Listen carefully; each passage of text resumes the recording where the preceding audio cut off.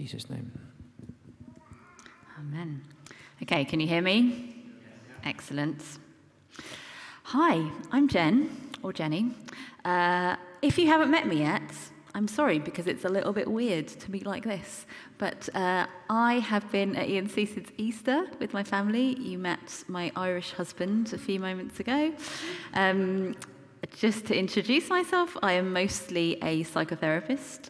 I am married to Andy. We have a 6 and an 8-year-old.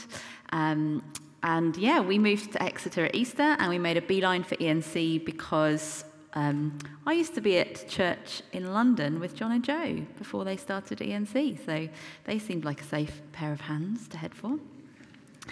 So today we are continuing the series that we started last week looking at Colossians. Now, if you were around in the summer, or if you're particularly diligent at watching the YouTube channel, you might have spotted that my husband actually preached on this exact passage about a month ago in the summer. You should obviously feel free to go back and have a look at it, compare us, make notes, feedback to us. I feel like that would be really helpful for our marriage. So, Colossians 1:15-23. This is a passage which is full of really important theology and some really big ideas, which to me feels quite intimidating. In fact, Tom Wright, some of you will have heard of him, very famous theologian, has said that it's perhaps the most important Christological passage in the New Testament. Or as my husband kind of compassionately put it to me as I was preparing, get this wrong, get everything wrong. So, and we're looking at this passage at the end of a very significant week in the life of our nation, as we've spoken about. And I imagine that probably in the room there are very different thoughts and feelings about the death of the Queen and the end of her reign. And when something so big happens that everybody is talking about and it's on all of the media channels, you can't escape it, it can sometimes feel quite hard to connect to that personally. I wonder if any of you met her. You put your hand up if you ever met the Queen. Anyone in the room? A little bit shaky. There we go, one over there. I imagine if you met her that maybe this week has felt a little bit different. And of course, if you knew her, then this would be a really meaningful week for you. I don't know if any of you saw, there was a story that was on Sky News and it did the rounds on social media this week of a guy who'd worked for the Queen for a long time, sharing this really beautiful story about her. And it was how they'd been walking together, I think, on the hills around Balmoral. And they bumped into a couple of American hikers who didn't recognize the Queen. And but they got chatting, and they were saying, "Oh, where are you from? Do you live around here?" And she said, "No, well, I live in London actually, but I've got a holiday home just over the hill." And they said, "Oh, have you been coming here long?" And she said, "Yeah, since I was a little girl, about 80 years now." And they said, "Well, have you ever met the Queen?" And she said, no, I haven't actually, but Dick here, he's met her quite a lot. And they had this chat, and they never worked it out. And they wanted to have a photo taken with her head of security, because he'd met the Queen. But she managed to get them a picture with her in there as well. And I just think that's such a beautiful story because it just shows her sense of humour. And I imagine those Americans as well. I imagine that this week, it really meant something to hear the news that the Queen had died, that they'd had that really personal and amazing encounter with her. And the reason I share that is because, today's passage is full of momentous, cosmically significant information, and it can be hard to make sense of on a personal level. And I think story is really the way in for us. As a therapist, I used to be an actress. I love stories. I need stories really to move me and to connect to. And I think I'm much more likely to be changed by something that moves my heart and stirs my emotions, rather than something that just stimulates my thinking. And maybe that's true for some of you. I'm sure we all have different personalities, but I want to be really honest at the outset about what I'm going to try and do today. My longing is that as we read and engage with this passage of Scripture together, that our hearts would really be stirred. You know, I don't want this to feel like a theological lecture and like an edifying, thought-provoking encounter, but something that's a little bit more like the experience of the disciples on the road to Emmaus after they had spoken with Jesus, and they turned to each other saying, "Were not our hearts burning within us while he talked with us?" So, Holy Spirit, that's far more than I can accomplish in my strength right here, right now. And so I pray, Holy Spirit, that you would do something in each of us in these coming minutes, that as we read this scripture together, that you would show us Jesus, that you would stir our hearts to encounter you once again. Amen. So, this passage is all about Jesus. If you remember from last week, Colossians is a letter from Paul to the church in Colossae. So it starts with a kind of, dear church, and Paul says, I am giving thanks for you as a church ever since I've heard about you, because this isn't a church that Paul has actually planted. It was planted by someone called Epaphras. And Paul says, ever since I've heard about you guys existing, I've been thanking God for you and praying for you. And here's what I'm praying for you. He says, I'm praying this for you, I'm praying that for you, I'm praying you would grow in your faith, I'm praying that you would bear fruit, I'm praying you'd remember the amazing story that you are now a part of. And then as we get to the start of today's passage, Paul is still praying for them, and he kind of starts preaching as he prays, really. It's a prayer, but it's also, a bit of a preach. And he's praying, this is what I'm praying you would remember above everything. And he fixes their attention on Jesus.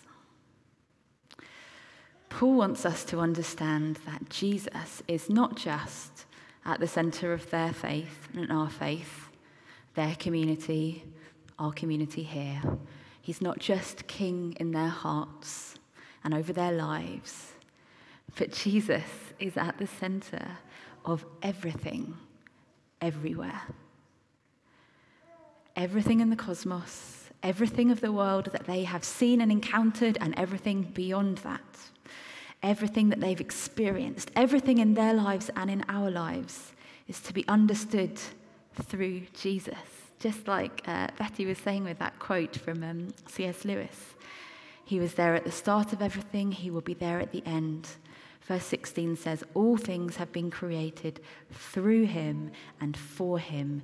Jesus is somehow in the fabric of everything. Now that's a really big idea, and I wonder what we do with that.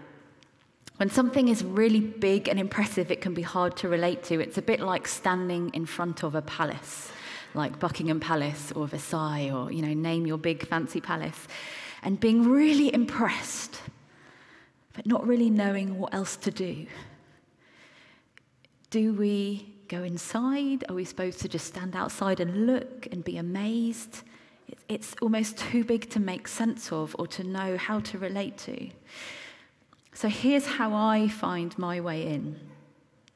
The passage starts with this verse, which should come up on my slides. Here we go. The Son is the image of the invisible God.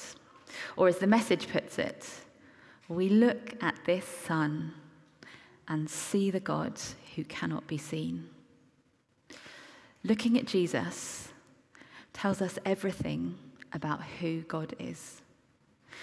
Because at the heart of our faith is this beautiful story about a God who is so deeply misunderstood, so pained by the immense distance between God and what God has created, and all the ways that we get it wrong, and all the ways that we disconnect ourselves from the beating heart at the center of the universe, that this God comes to live among us, to become a man, to literally sit next to us and laugh with us and cry with us and eat with us and sleep in the next room. God comes and shows us what God is really like, what God really cares about, what God's personality is. And I find this deeply moving.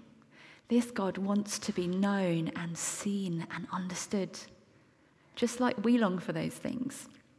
In my work as a therapist, I am so often struck by how deeply we all want to be understood, to be really seen and really known, and then to be loved and accepted for who we are.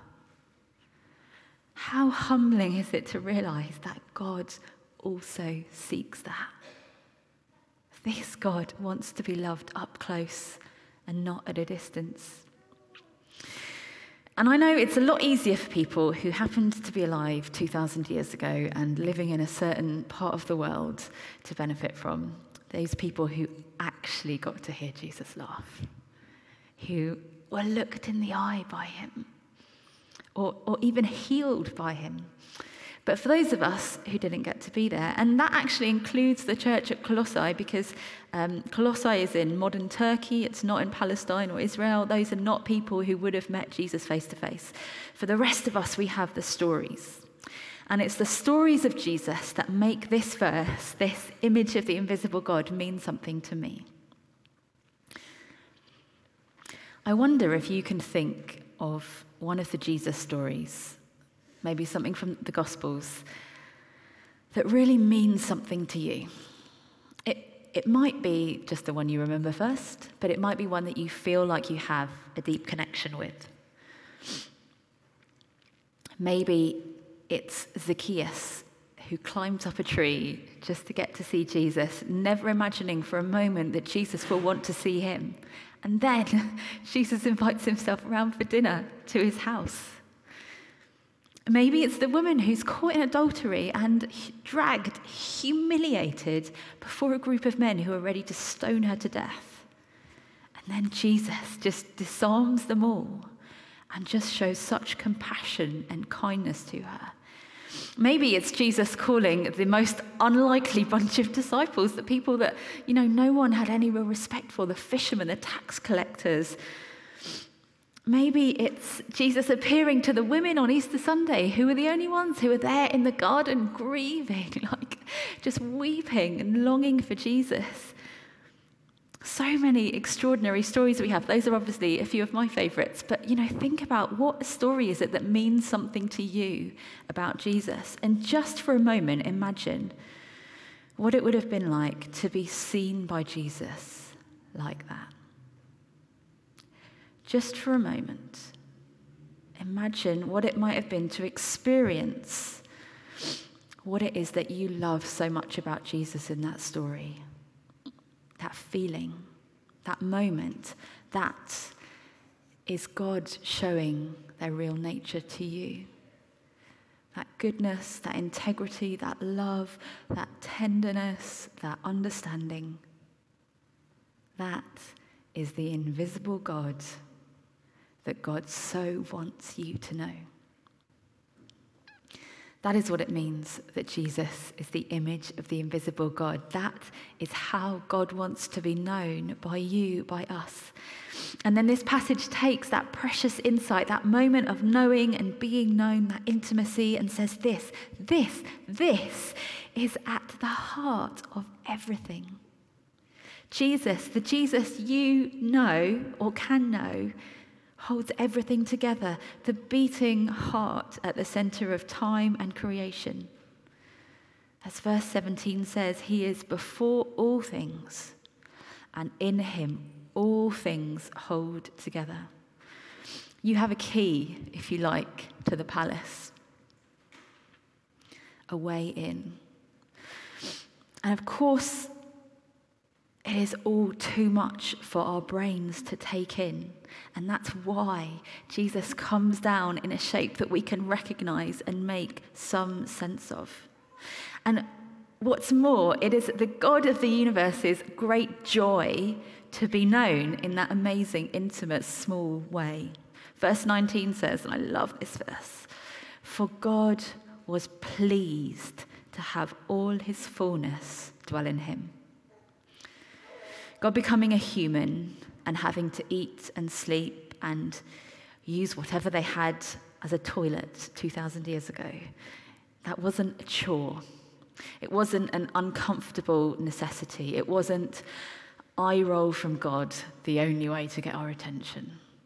This incarnation, this miracle of being fully human and at the same time fully God, was something God chose and actually something God was pleased to choose, maybe even enjoyed.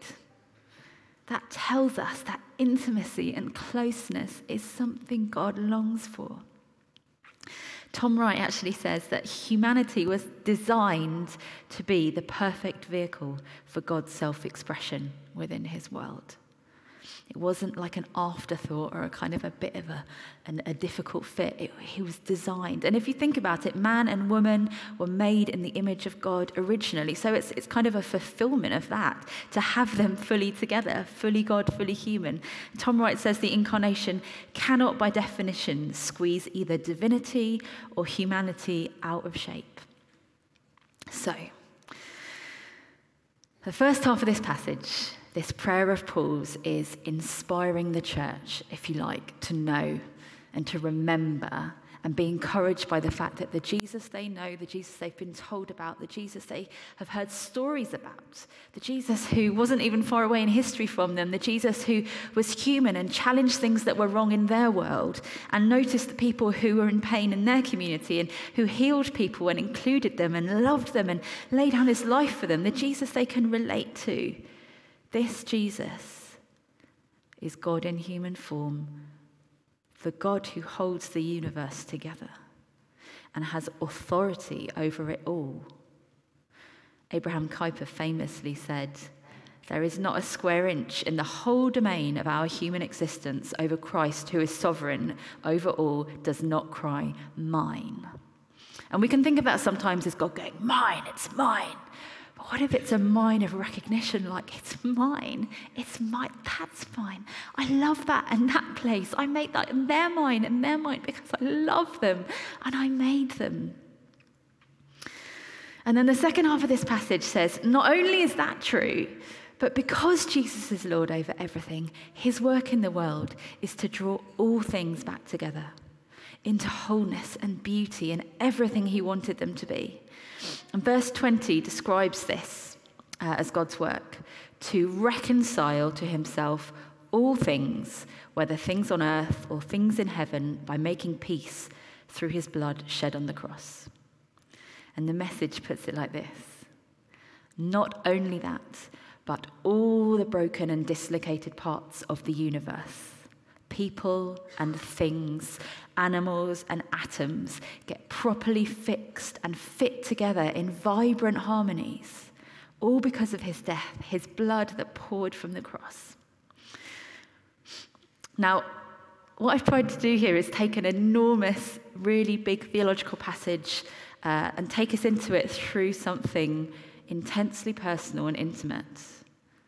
And now I want us to zoom back out, because I think we can often think about what happens at the cross at being just about our individual lives or our sin or God's relationship with humans, and that is a crucial part of it, but we mustn't let that blind us to the cosmic scope of what happened at the cross, because the story that we have stepped into through Jesus is also transcendent and dazzling and universal and all-encompassing. The goodness, the love we meet in Jesus is also the force at the heart of everything and is working not just to transform and heal us, but everything, the whole of creation. I want to show you a film clip in just a moment. You can have a break from my voice for a few minutes. And it's a film that I used to work for an organisation called Tear Fund that some of you will have heard of, and a couple of years ago I wrote this film for them. And it's a film which was designed for Tear Fund to kind of explain their theory of poverty. But really, it's the story. It's this story that we're telling, and it was based on this passage. And it's a way of telling, I think, this story of what God is doing in trying to reconcile and heal the world. So hopefully we're now going to watch this for a few. It's annoying how easily we break things. What good is something that's broken? And what about the things we break that we can't throw away? The people we hurt, the situations we mess up, the unjust structures that we ignore, the ways we exert power over the poor. When it's played out on a global scale, it does more than just cause us pain as individuals. Communities, cities, nations suffer and struggle, compete, and even fight. And this brokenness damages the planet itself. We are careless with this precious earth. We are greedy for all it gives. Natural resources are used up and fought over. The earth groans and suffers. This brokenness is where poverty comes from. Poverty isn't just a lack of money. It is a deep brokenness in the world that we experience in all kinds of ways. In hunger and insecurity, thirst and a lack of education, loneliness, sickness, violence, and hopelessness. Our relationships with each other are damaged. Our relationship with the physical world is damaged. Even our relationship with ourselves, because we don't know who we are or where we belong. At the heart of all this brokenness is our broken relationship with God, who made everything in love and made it good. We have pulled away from Him and from His ways, and we are left diminished, unsure of who we are or what we can do. All of us are affected, but some of us suffer more than others. What do we do with so much brokenness? Is that just the way it has to be?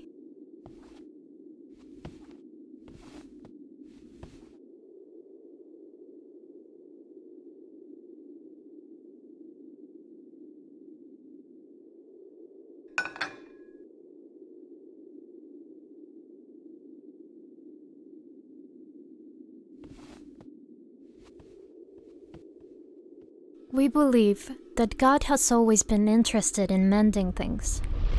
And in Jesus, God came close and showed us how.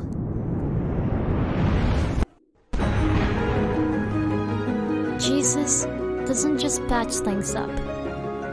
The cross and the resurrection make possible a whole new creation, not by throwing the old things away, but by redeeming and restoring them. And as we continue to be restored and healed, and our relationships are restored, God invites us to join His work.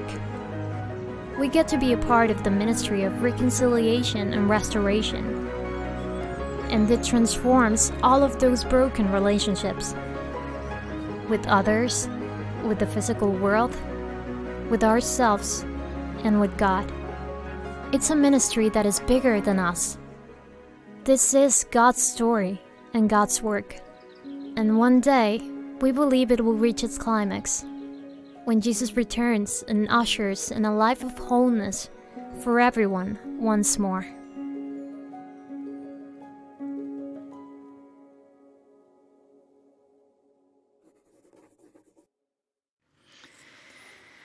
This is the extraordinary and enormous story that is God's. And this is the story that we belong to. It's the story that Paul is urging us to keep front and center. As the message puts it, we need to stay constantly tuned into the message, or do not move from the hope held out in the gospel, says the NIV. There is so much in our world that is broken. There is so much in this city which is broken and unjust.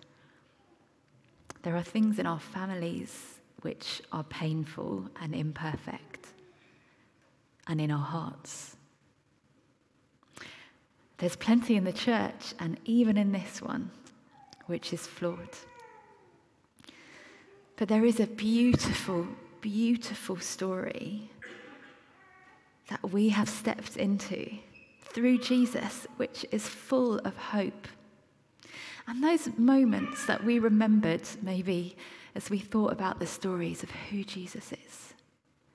I was so struck in worship today that God is actually better than that. God is actually better than we can imagine. Like the most wonderful, extraordinary, experience we have of God, God is actually even better than that. And this story is bigger than us, bigger than we can understand and make sense of, but we are a part of it. It's the story we belong to that tells us who we are. It's a story that gives us purpose and meaning and a future. And our relationships and our conversations and our work, whatever it is we're going to do tomorrow, our conversations, our prayers, find meaning in this story because they are part of the reconciliation of all things. Let's pray together. Father, it is so hard to wrap our heads around such an enormous and a beautiful story, but how we long to hold on to it and to find our place in it. Thank you for how you reveal yourself to us in Jesus, and let us continue to know you more, Jesus. Would you show us more of who you are? Would we not let go of those stories and that encounter and the story in which we find our purpose? As we go out into this week, let us go out holding on to the enormity of that beautiful story of which we are a part. In your name, Jesus. Amen.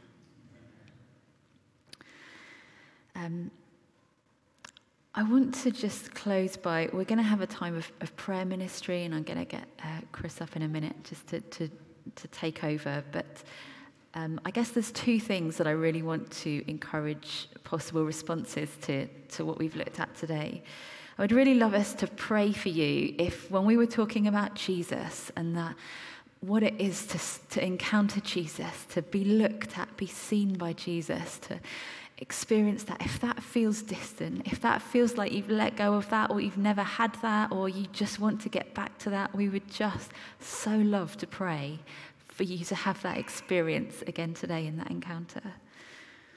And if you feel like whatever is going on in your life, that you've lost that sense of belonging to that mighty, amazing, cosmic, beautiful story, and you just want to pray that you would find that purpose again and find yourself again in that story again, we would love to pray for you. So there's a starter for 10, and I'll hand over to Chris.